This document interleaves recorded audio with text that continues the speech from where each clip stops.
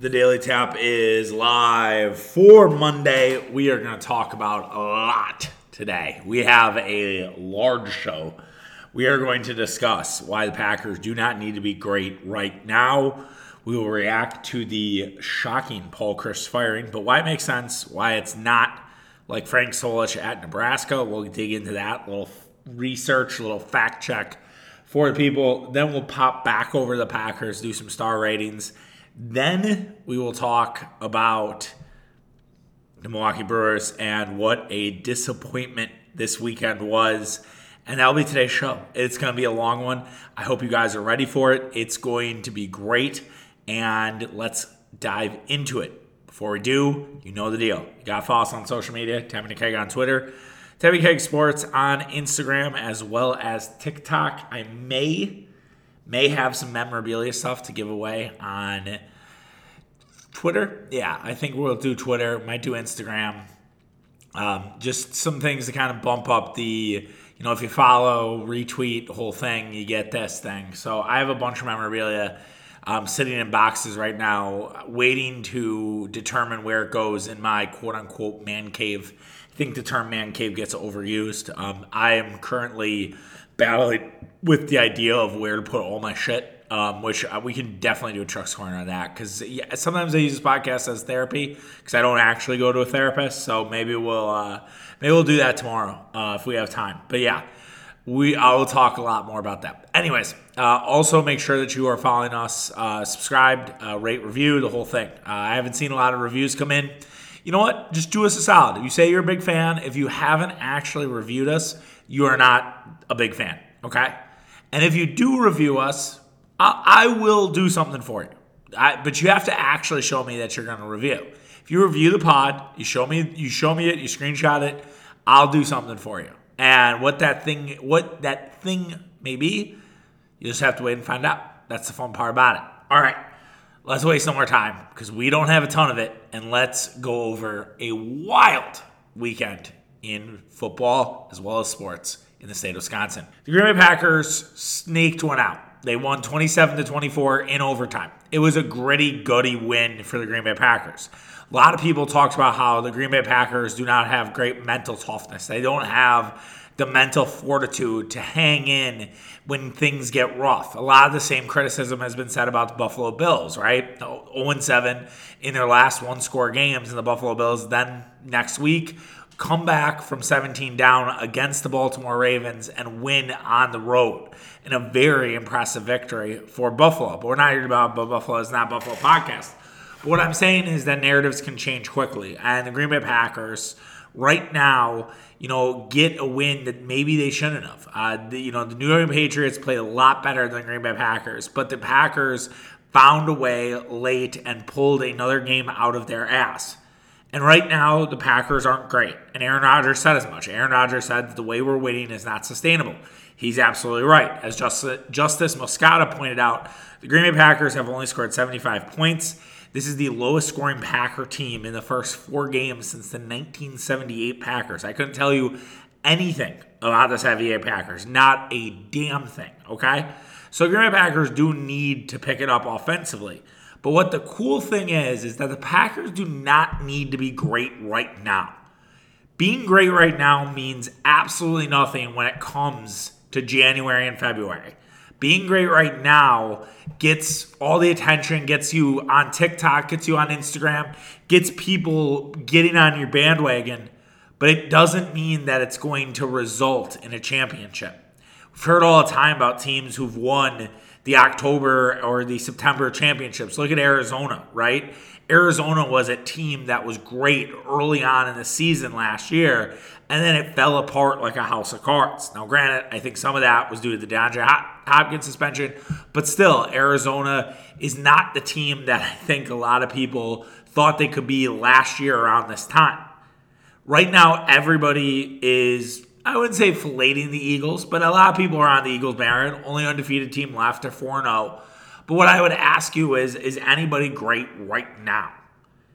Not to say that the NFL is mediocre, but it's not necessarily been a great start. Like, there is a lot of averageness in the NFL, and it's actually okay. It makes it more exciting. I think every week we do not know what is going to happen. The Green Bay Packers were the only team that was favored by more than 7 points in this week if you go on gambling lines. And I know gambling stuff gets overdone, but to me that speaks to what we have right now in our league. The Falcons were a 1 point dog against the Cleveland Browns at home. And I told you guys on Friday when we were talking the betting show, I was like, I kind of like the Falcons. And I thought the Packers were in cover. I was way fucking wrong on that. I was wrong on everything that I think I suggested. I think even the tees would have caught, whatever. It was bad. It was just bad, okay? I was better on a lot of other things, transparently. But you get my point.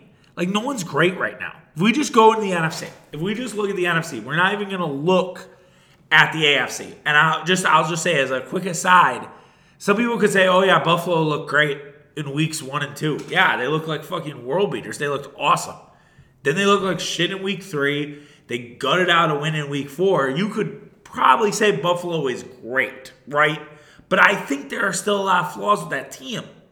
Kansas City looked great last night against Tampa Bay, but Kansas City looked awful in the week before. So how can you? And they didn't really look that great against the Chargers. Again, if it's not for a 100-yard pick six on Justin Herbert, the Chiefs are probably saddled with 2 losses already.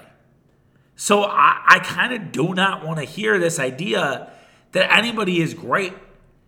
And if we go to the NFC, where it matters, yeah, Philly's playing good football right now. But what's your favorite Philadelphia win? They beat an upstart Jacksonville team, who I think might be there at the end.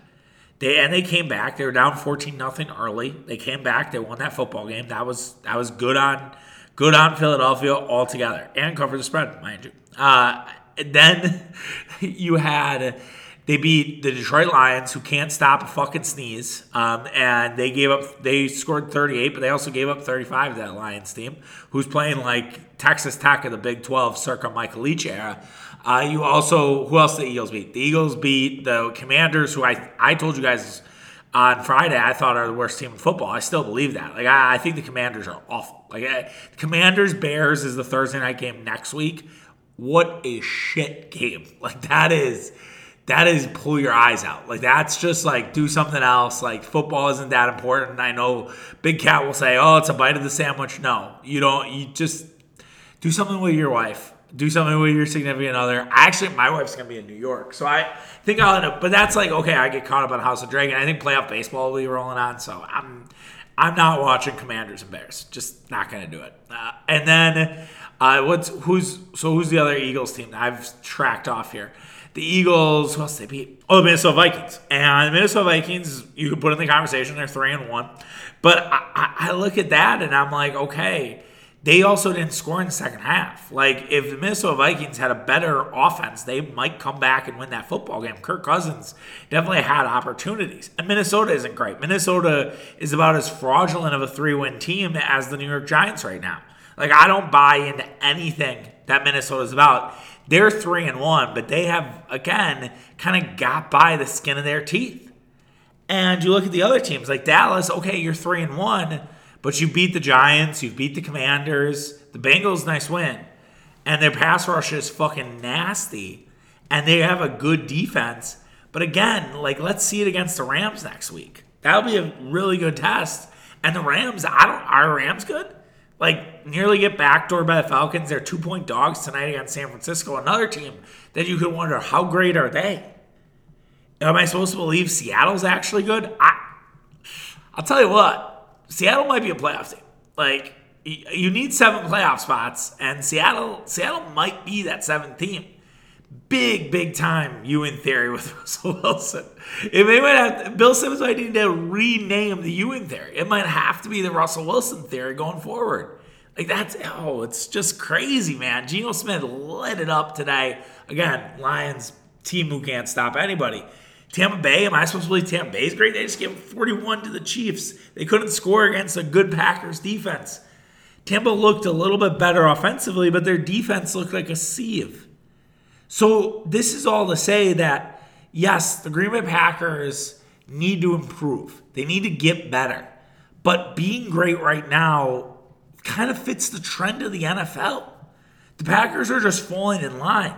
It's like they're joining Be Real right now like everybody else in society. They're joining in on the trend.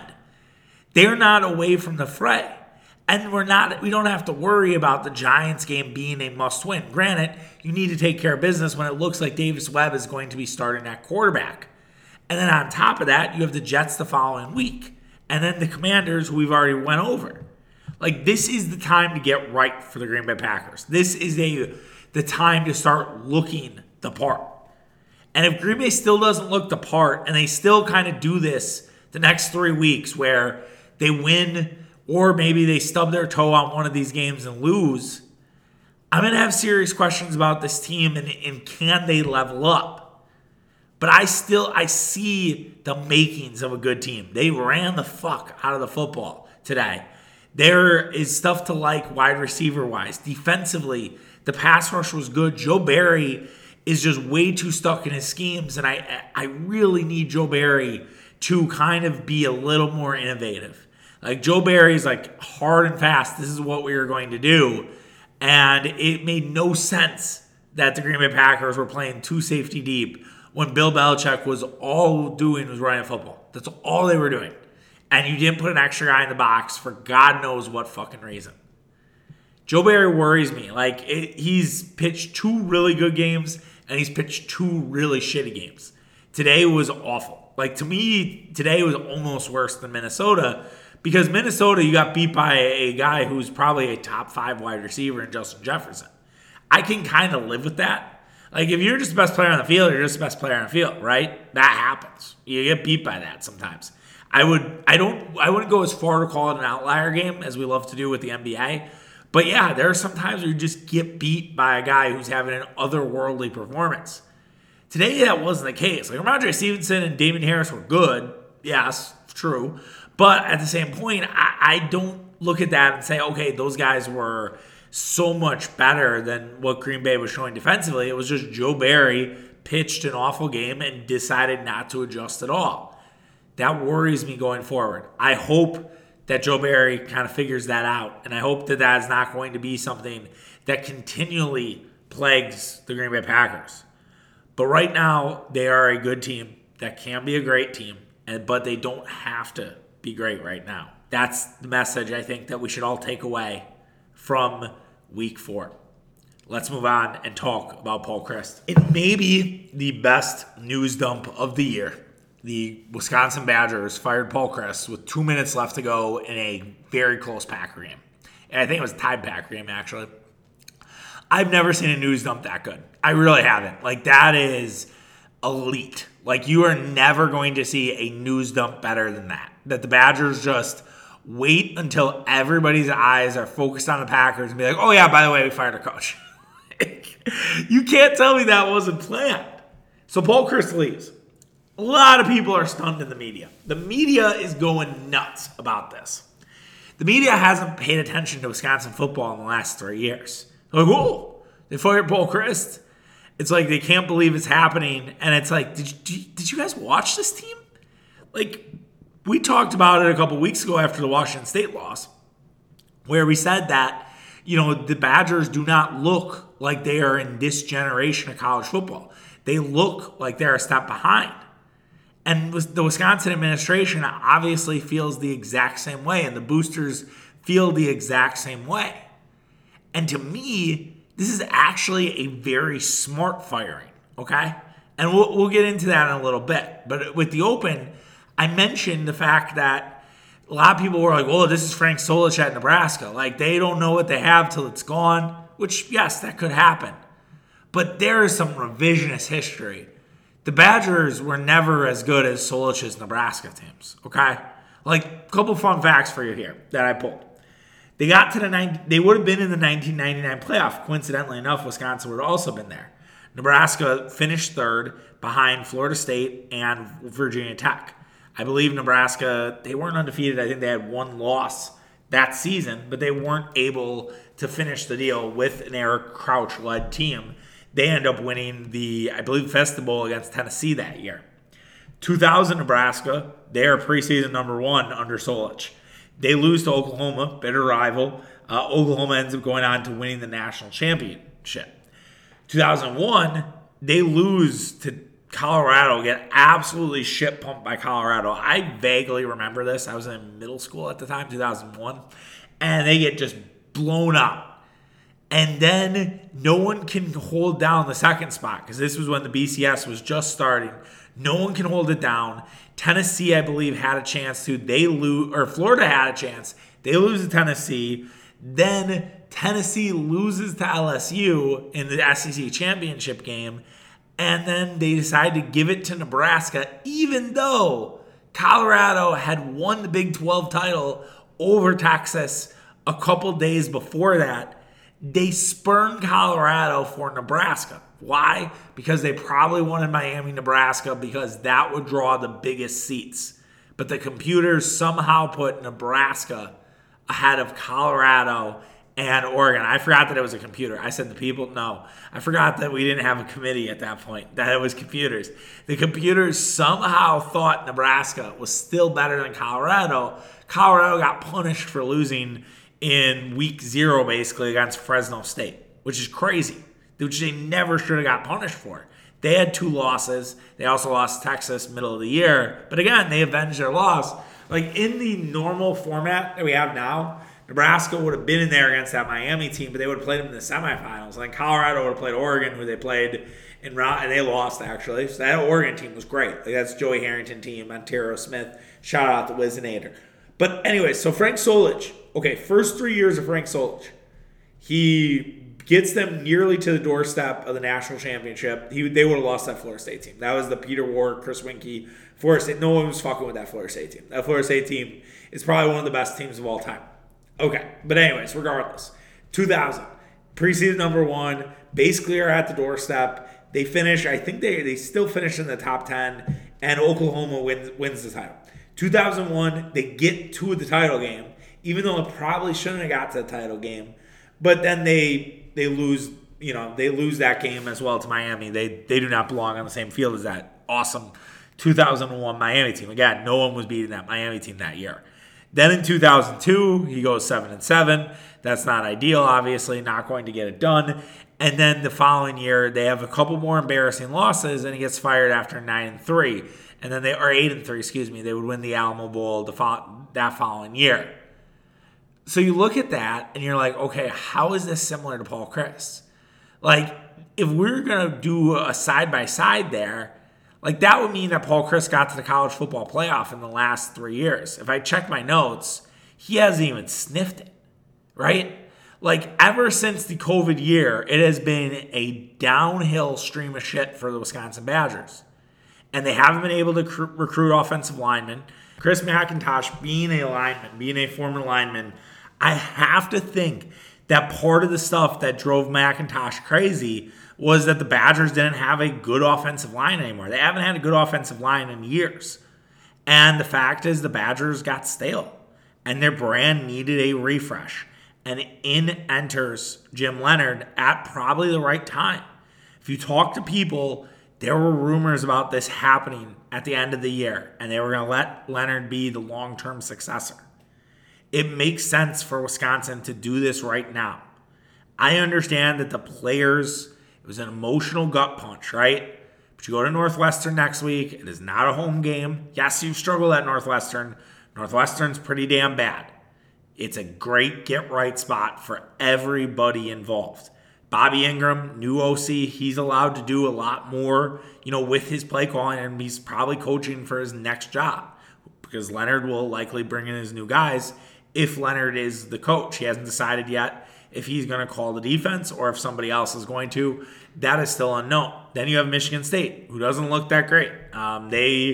They were a team, I think, that people had high hopes for. Michigan State then lost 2 scores to a Maryland team that I think is good, but not 2 scores better than Michigan State. I was surprised by that result. And Michigan State only scored 13 points against the Maryland defense. That's bad. So that's even, I think, more of the shocker, honestly. Then you have Purdue at home. Purdue's pretty good, but it's a home game, right? You have 2 weeks under your belt. Should be good. And then after that, I believe, I forget who they have after that. But regardless, that after that, you have a week off before facing Maryland. The Badgers are still very much alive in this whole conversation about the Big Ten West. Every team in the Big Ten West has one loss. The Badgers are the only one with two. Yes, that's disappointing for them, but they are still very much alive in anything related to the Big Ten West. And if they think Jim Leonhard is going to be the guy going forward, let's check under the hood first. Instead of giving Leonhard the keys next year, why don't we let him drive us around the block for a few months? To me, with college football, the way money's being spent in college football, that is very smart. Let's also suss out if Lance Leipold wants to come back. I don't know if this is Lance Leipold's dream job to coach at Wisconsin. Yes, he was really good at Whitewater. But is Leipold, that committed to going to Wisconsin? I hate to break it to Badger fans, but he was on that Solich staff that we just talked about with Nebraska.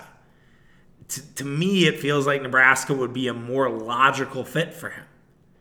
We'll have to see what happens. And we'll talk about potential options for coaching tomorrow. I want to do that as a full segment. I want to run through the names, run through what makes sense. But they should do this with Leonhard. This is smart, in my opinion. Because the season isn't lost. This isn't a lost season yet. They can still turn it around. And they looked lifeless against Illinois. And they did not want to have homecoming, this cloud probably over them for homecoming. And they know they have 2 winnable games on their schedule. And instead of worrying about if Paul Chryst was going to make them 2-5, why not see if some new blood can come in there and you go 4-3, and then you have your opportunity against Purdue to go 5, and then Maryland maybe for bowl eligibility. They can turn it around. Yes, they can't get to the college football playoff, but this Badger team's not good enough to be in the college football playoff. They're nowhere near it, right? So that's okay. That's fine. But it's the building blocks of the next generation. And if Leonhard can start that this year and year 1, we've seen it before. Look at Washington State. Washington State had so much turmoil last year because their coach wouldn't get fucking vaccinated, right? Put up a big stink, dug his heels in, all sorts of bullshit, right? And I know they're, whatever, we don't even need to go there. But Jake Dickert took over, Stevens Point K, also a guy who maybe should be considered for a Wisconsin job.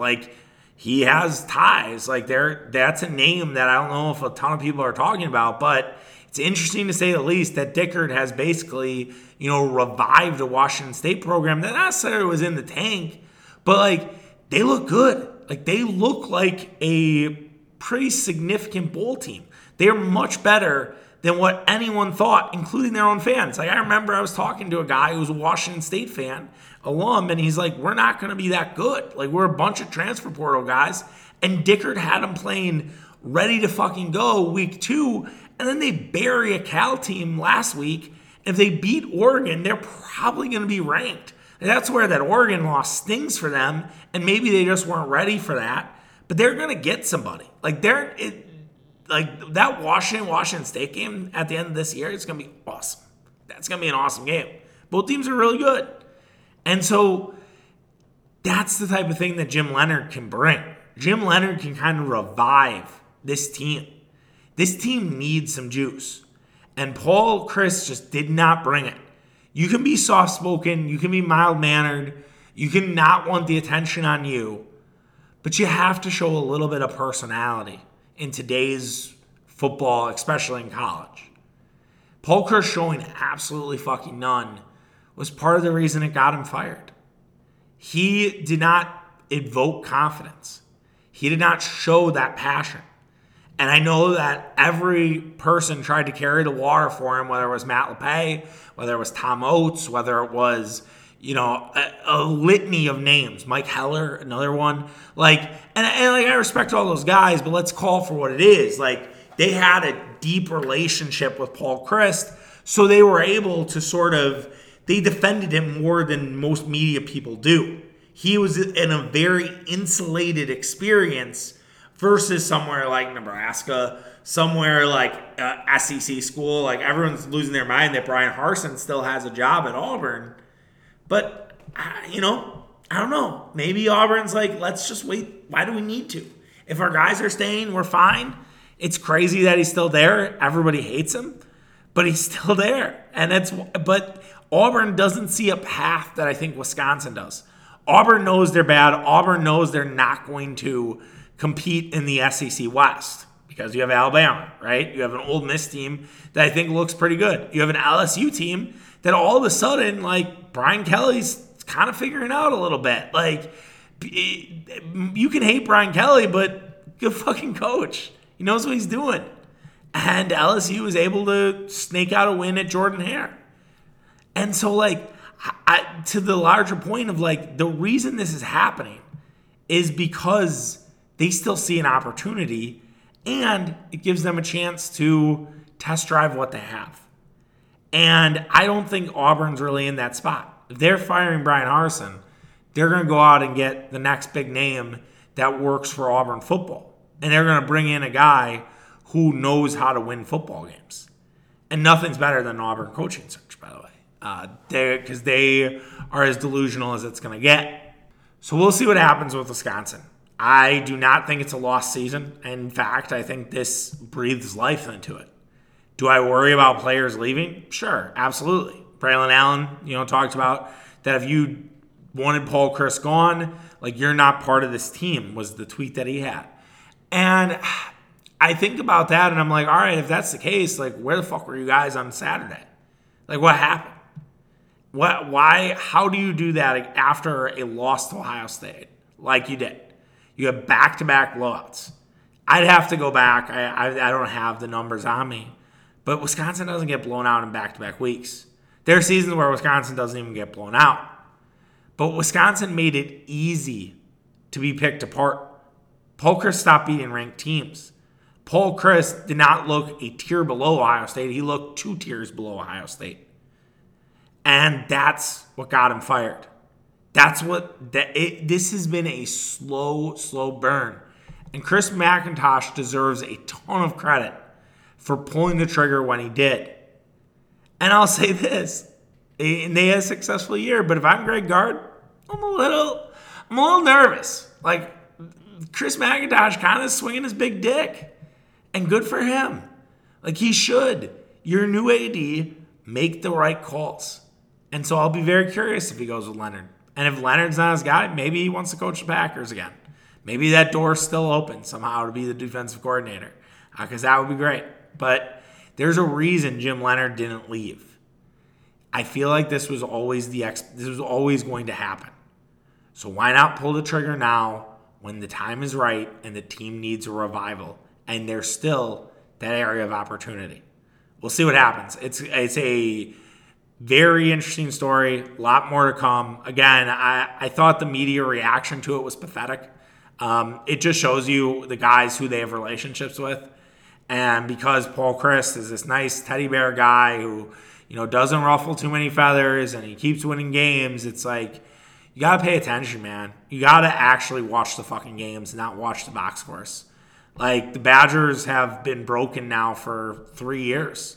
They just have not looked the part.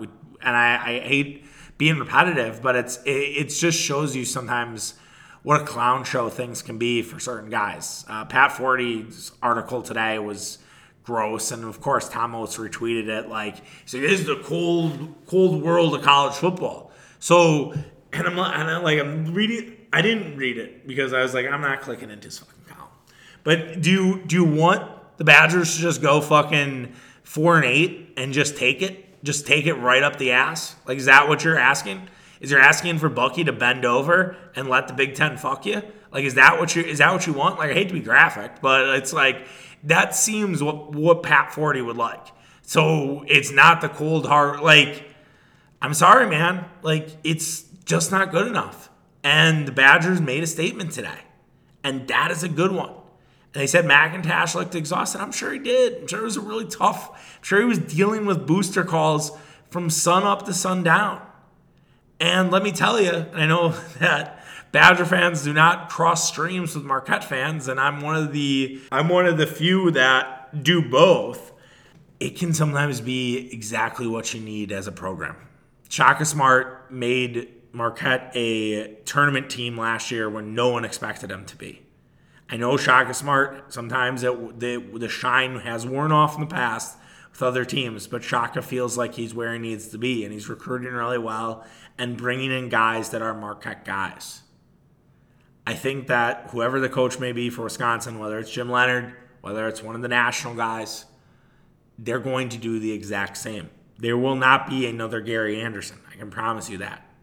That will not happen again. I think the Badgers know better. But they are going to find somebody that fits what they do, and it's going to be great. And I think this is a strong step forward for Wisconsin, and I think they made the right call. All right, let's move back to the Green Bay Packers. We'll do some star ratings, and then we'll talk about the Brewers. So it's like I'll get happy again, and then I'll get sad again. So it's just kind of like, and I wasn't really sad about the Paul Chryst thing, but it's like, I think anytime you have a team fire coach, you gotta talk with a little bit of a different tone. But let's go over the Packers star ratings. If you're unfamiliar, not star ratings, it's Golden Kegs. Gosh, that sucks. That's awkward. We're gonna do Golden Kegs, 5 kegs, 1 keg, best and worst Packers that were out on the field. I can't get away from star ratings. I used it for years. It was a common theme on the podcast every Monday. So I forgot that we went to Golden Kegs. I apologize for that error. You're going to be like, you're going to hear at the beginning of the podcast, you're like, star ratings, the fuck is that? They used to be Golden Kegs. All right, so Golden Keg, 5 Golden Kegs. Aaron Jones, A.J. Dillon, the combination of the two were absolutely great in this game. 33 carries, 193 yards. They didn't score a touchdown, but they were dominant parts of what the Packers were doing offensively. Jones and Dillon are such a force. And Aaron Jones needed to have the ball a little bit more, I felt like, in the first half. Packers got into a good groove in the second, which will make the Golden Kegs. But it's good to see that they're running the football with a purpose. I do want to see a little more creativity in the run game. I think there's way too many shotgun runs with A.J. Dillon. Like, let's use A.J. Dillon, I formation, maybe A.J. Dillon on a toss, maybe a counter. Packers, for some reason, don't run any counter plays. Do you notice that? Like, there are not one counter run for the Green Bay Packers. Like, I feel like they could really do well with a counter. I don't know if that's just they don't have the linemen to do it, but I feel like a counter would be a perfect thing for this Packers offense. There just needs to be a little more creativity in the run game, but I think that's okay. I'm not going to freak out about that. Like I said, the yards per carry were pretty good. Dillon's yards per carry being at 4.9, where it felt like everything that he did was up the middle. He had a very quiet, 73 yards. It was a little bit bruising. Granted, he got a little bit of that at the end, but yeah, I liked what I saw from both guys, Jones and Dillon, despite not hitting pay dirt, and that's why they got the 5 keg. 5 kegs also to Rudy Ford. Same situation as last week. You had Jair Alexander go out with a groin injury. Keyshawn Nixon steps up. Rudy Ford takes over at free safety for Adrian Amos, who had a concussion. Seems to think that everything's okay, according to his Twitter account, where he told Leroy Butler, all good OG, with the flex emoji. So it must be all right. Hopefully Amos can play against the Giants next week. But anyways, Rudy Ford was awesome. I thought Rudy Ford did a really good job at the free safety position. He made a couple key tackles when they needed to. He nearly came up with an interception late in that game. I just thought Rudy Ford did the part of a free safety really well. And I know that it's probably because of the quarterback and probably because they weren't throwing the ball around. And yes, maybe if it's, I'm trying to think, let's just say Zach Wilson, a guy they'll face in a couple weeks. If it's Zach Wilson or it's Carson Wentz, maybe they even picked them apart. Josh Allen, I'm sure Rudy Ford, we might be talking a little bit differently about Rudy Ford, but it's also encouraging to see that the special teamers that they picked up, whether it's Nixon or Ford, they've both done a really good job when actually getting playing time. So it's not just special teams guys, which I really love, and I really hope that that's something you can have going forward, where it's a deep roster, where if a guy does go down, it's next man up, but you're not losing a ton. I didn't feel like the Green Bay Packers lost a lot without Adrian Amos out there. I like Amos. I just don't think he's had that good of a year so far, and maybe Ford highlighted that a little bit. I'm not advocating for Amos to lose his job, but I'm just saying Ford did well enough should put just a little bit of fire maybe in Amos's ass. So I hope that's the case.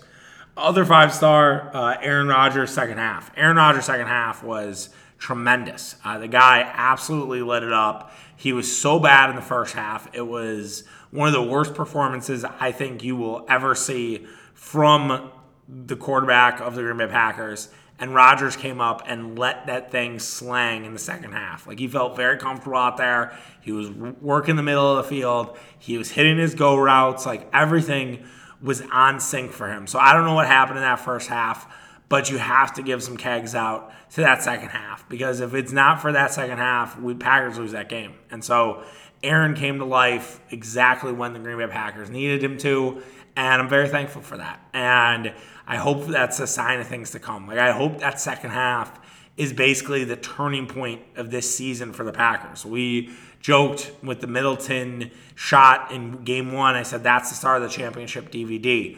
I kind of hope that the NFL Films, as they're doing the Packers championship DVD, if they still do those, or maybe the streaming, like whatever, the Netflix or Amazon, like year in the football life for the Green Bay Packers, something dumb.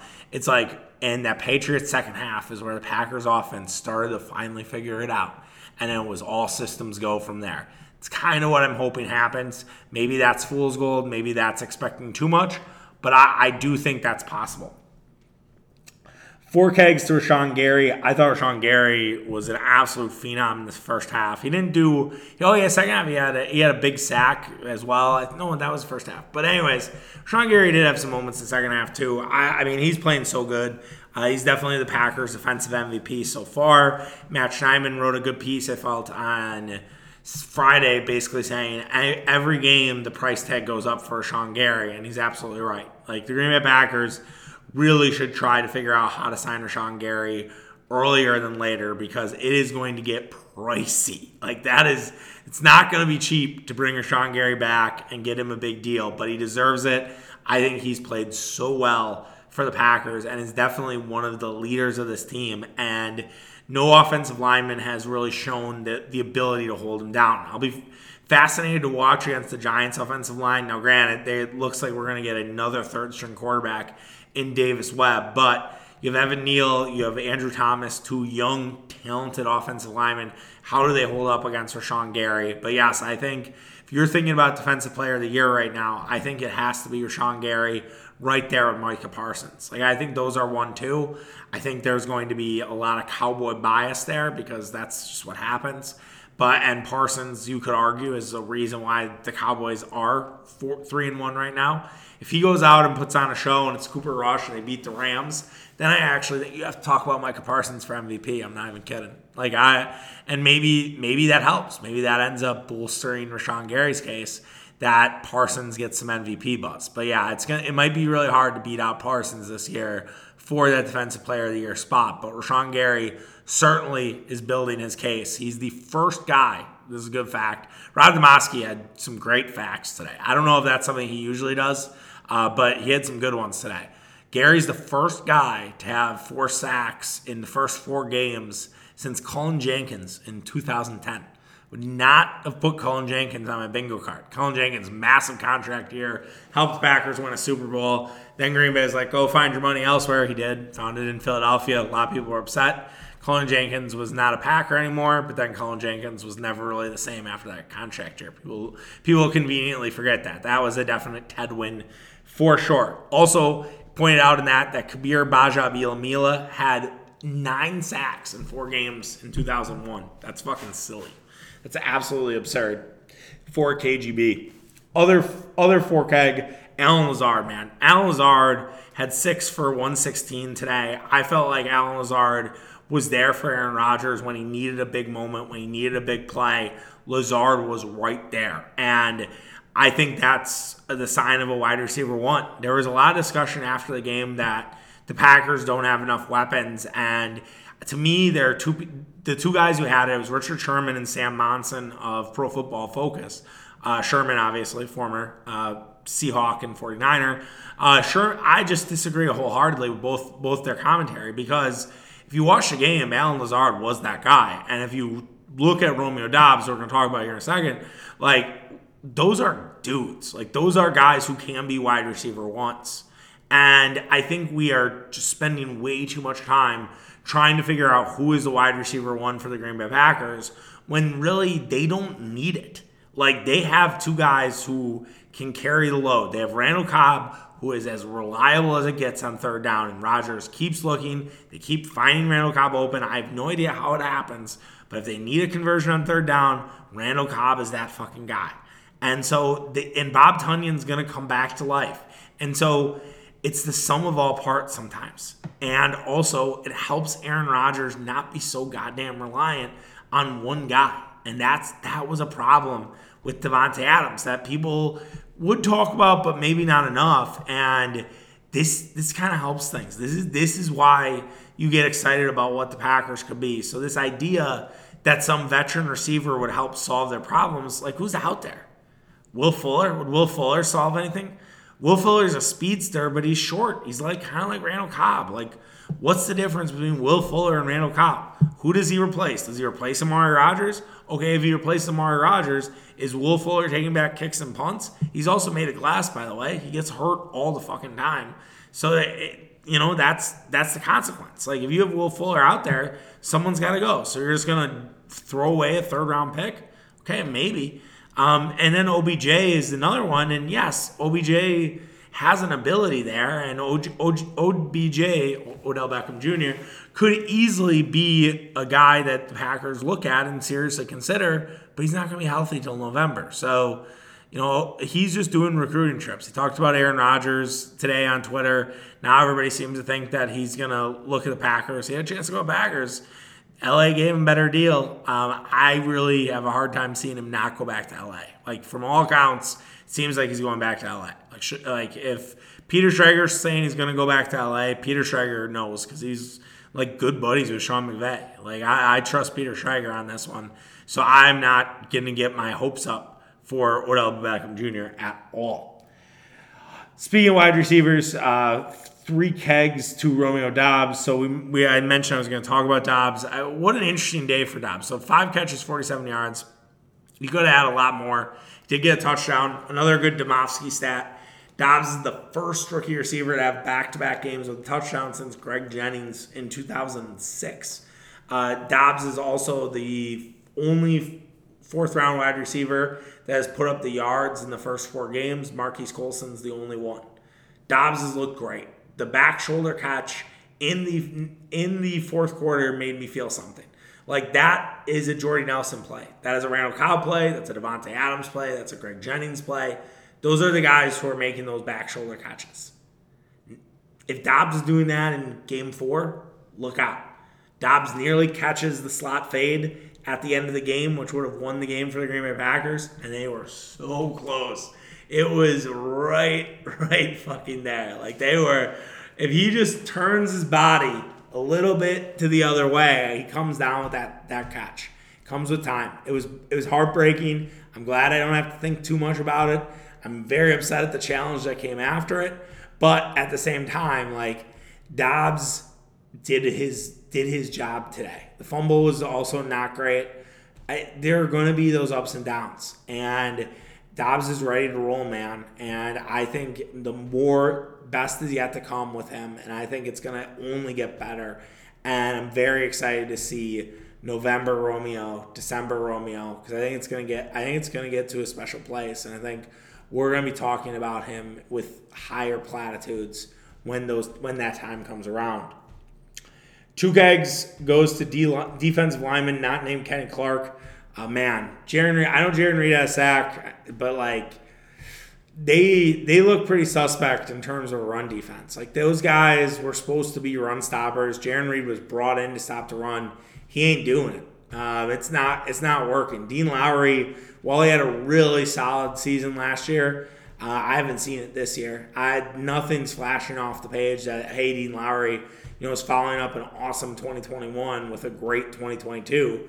You have Devontae Wyatt on your roster. He's a first-round pick. You drafted that guy. Why isn't Wyatt getting more time on the field? That's my other question that I would have is, Why aren't we seeing more of Wyatt? Wyatt's an older guy. He's 24, 25. He broke the character of what Green Bay usually does in the early rounds. If you like that guy so much, why isn't he out there? I'll be very curious to see if we see more Wyatt next week. And I also would be curious to see what Brian Gutekunst thinks. Because if that's their guy, like, I'm sure they want to see him on the field more than guys like Lowry or Jarran Reed for that matter. So we'll see what changes. I saw Ross Uglum, I believe, ask, like, what would it cost to get Star Lutele or Ndamukong Suh, as basically run stoppers. Suh being a Packer would be very interesting. That would be like Aramis Ramirez joining the Brewers, or Jack Parkman joining the Indians at the time, not now the Guardians. I would cover my mic and be like, I still think he's a prick. Shout out to Harry Doyle. Because, I don't know. Cheering for Suh would be weird. It'd be also Jim McMahon in the Packers. That's another example of this.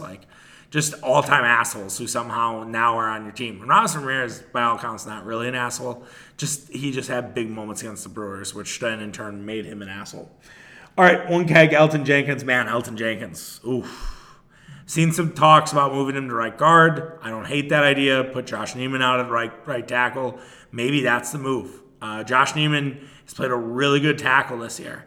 And from all accounts, from what the Green Bay Packers have said, we're going to put our best 5 linemen out there. And if they're going to put their best 5 linemen out there, Elgton Jenkins still deserves to be out there, but I just wonder if the outside's a little too quick for him.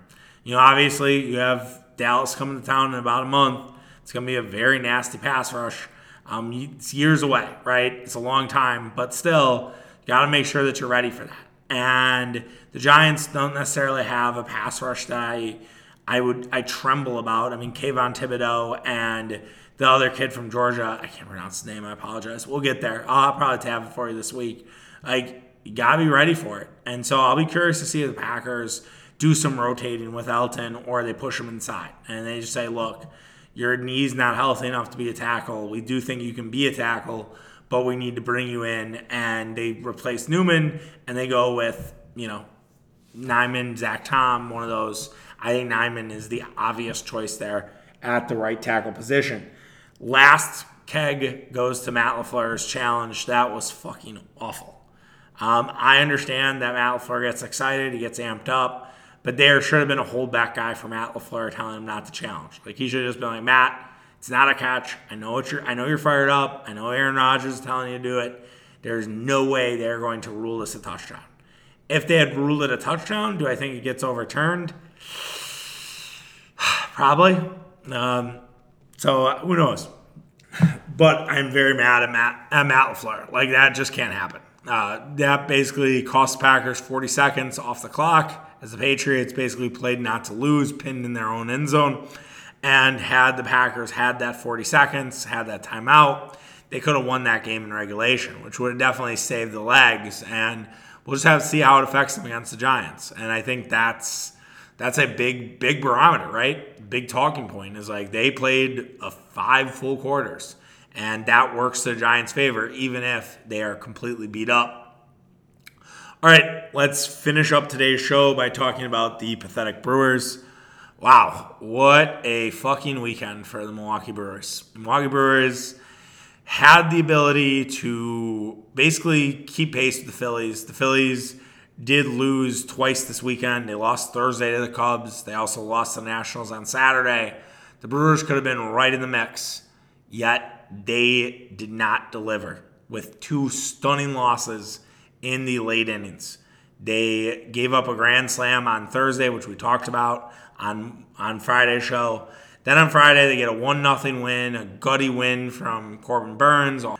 And then they follow up Saturday where, again, they're kind of gritting it out. It's not pretty. Edward Cabrera looked awesome. They pulled him out of the game. Brewers can't really capitalize. They do come back. They do take the lead 3-2. And Devin Williams can't close the door. Gives up 2 runs. The Brewers lose. Brewers came back on Sunday. They were able to force multiple extra innings, but then the Brewers lose in the 12th. They scored 9 total runs against a Marlins team that has absolutely nothing to fucking play for. It was Fan Appreciation Week. It was a pretty full American Family Field all week. And besides Corbin Burns, every player walked out to the field, pulled down their pants, and dumped on the field. Christian Yelich is 3 for 46. Willy Adames can't hit the broadside of a baseball. Rai Tellez has been a fucking ghost for 2 weeks. Either these guys just don't care, they've already booked trips to Cancun, or they're drained. I'm pretty much out. I canceled on Saturday finally. I was drunk, but I was like, look, I can't continue to believe in this team because they had every opportunity, and I hope it sticks with them. Like I hope that this isn't a thing that they look at and say, all right, yeah, we couldn't have won the World Series because the Braves, Dodgers, and Mets are significantly better than us. They should look at this and say, we had this ability. This was on our fucking doorstep, and we didn't do it, and we didn't deliver. Like they played right with the Cardinals. They played with the Braves. I think they were 3-3 against the Braves this year. I think they were 3-4 with the Mets. I think they actually did 6 with the Mets, and the Mets took 2 out of 3, and then I think we took 2 out of 3. So they were 3-3 with the Mets. They hung in there with the Dodgers. Like, it's not like they were like completely washed out. Like I look at like the Rays, right? Again, this is bad by me because I don't have it all on me, but I feel like the Rays have not played well against good teams. They beat up on bad teams, but they really haven't played well against good teams. I think the Rays are a team you can definitely fade in the playoffs if you're into baseball gambling. And so looking at that or just discussing that, like the Brewers on the other hand were like, they got up for those games, but they didn't get up for the Pirates, Reds, Cubs. They felt like they could just waltz right through that. And again, I don't know if that's Craig Counsell, who I've been pretty hard on the last couple of weeks, or if that's something else. If that's just the team's nature. And that they don't have guys that are ready to go every fucking night. Cardinals have dudes that are ready to go every goddamn night. Brewers don't have that right now. And I don't know how you fix that. I don't know if that's a coaching change. I don't know if that's a full roster rebuild, if you will. But something has to change, man. You got to figure it out. And there are changes that are coming. I don't know what those changes are. I'm not privy to that. I've told you for a month or two now that I wouldn't be surprised if Craig Counsell resigns. I really do think we're going to get that on Thursday. Jeff Passan reporting that Craig Counsell resigns in a shocking move. He has plans to move to the Brewers front office, or the Brewers and Craig Counsell have mutually agreed that Counsell will now be part of Matt Arnold's staff and will move into that front office with the understanding that David Stearns is going to probably join the Mets. And there you have it, right? I think that is very, very possible. And maybe it's needed. Look, baseball, more so than any other sport, has a ton of turnover. Hockey actually is also like that, soccer for sure. So I shouldn't say any other sport. But like, at some point, you haven't been able to level up. In a weird way, it's not the same, but it's very similar to what we just talked about with Wisconsin, where it's like, all right, this is kind of stale. Like, yeah, winning division championships is nice, and we can sell T-shirts, and people get into it. But how do we get to that World Series level while being a small market? Because that's the but, right? Because all of these teams that are going to be World Series contenders have major media markets and are getting major money being spent on their baseball teams, whether it's Atlanta, whether it's the LA teams, whether it's the New York, well, LA, not the LA teams, the New York teams, there we go. Pluralize that, Houston. Like, these are all big fucking cities. So they have big money to spend. It's interesting. Houston's GM actually might get fired. I read that. That was very interesting from Rosenthal. Or he might resign because Jim Crane, the owner, is just a fucking absolute, like, needs to know everything. And I'm like, okay, if the Astros guy gets fired, like, fucking bring him up here. It worked before with David Stearns. Why can't it work again? But yeah, I do think the Brewers need some new voices, and we'll be very curious to see what happens. I realize they're not dead yet officially. Like, the Phillies lose out, the Brewers win out, the Brewers can get there. But I can't imagine this Brewers team is going to have any life left in them. I think they are dead. Like, you just know, man. It's time. I'm sure everyone will enjoy their vacations. Christian Yelich maybe gets on TBS or Fox broadcast, does a little media, looks good, talks about the season, all that fun shit. Man, oh man, what a fucking disaster. I know they're not as disappointing as the White Sox, but to go, basically, like, I think the problem, or I think where it like really stings right now, is the Brewers were basically like out of it for a little bit. Then all of a sudden they creep kind of back in. Okay, here you go. Here's where it turns. And then you just go right back to being shit. But we soldier on, and there will be a lot to talk about with the Brewers going forward. All right, that does it for today's show. I hope you guys enjoyed it. It was a long one. We'll be back tomorrow, probably a much shorter show, and we'll talk to you then. All right, take care. Have a good one. Bye.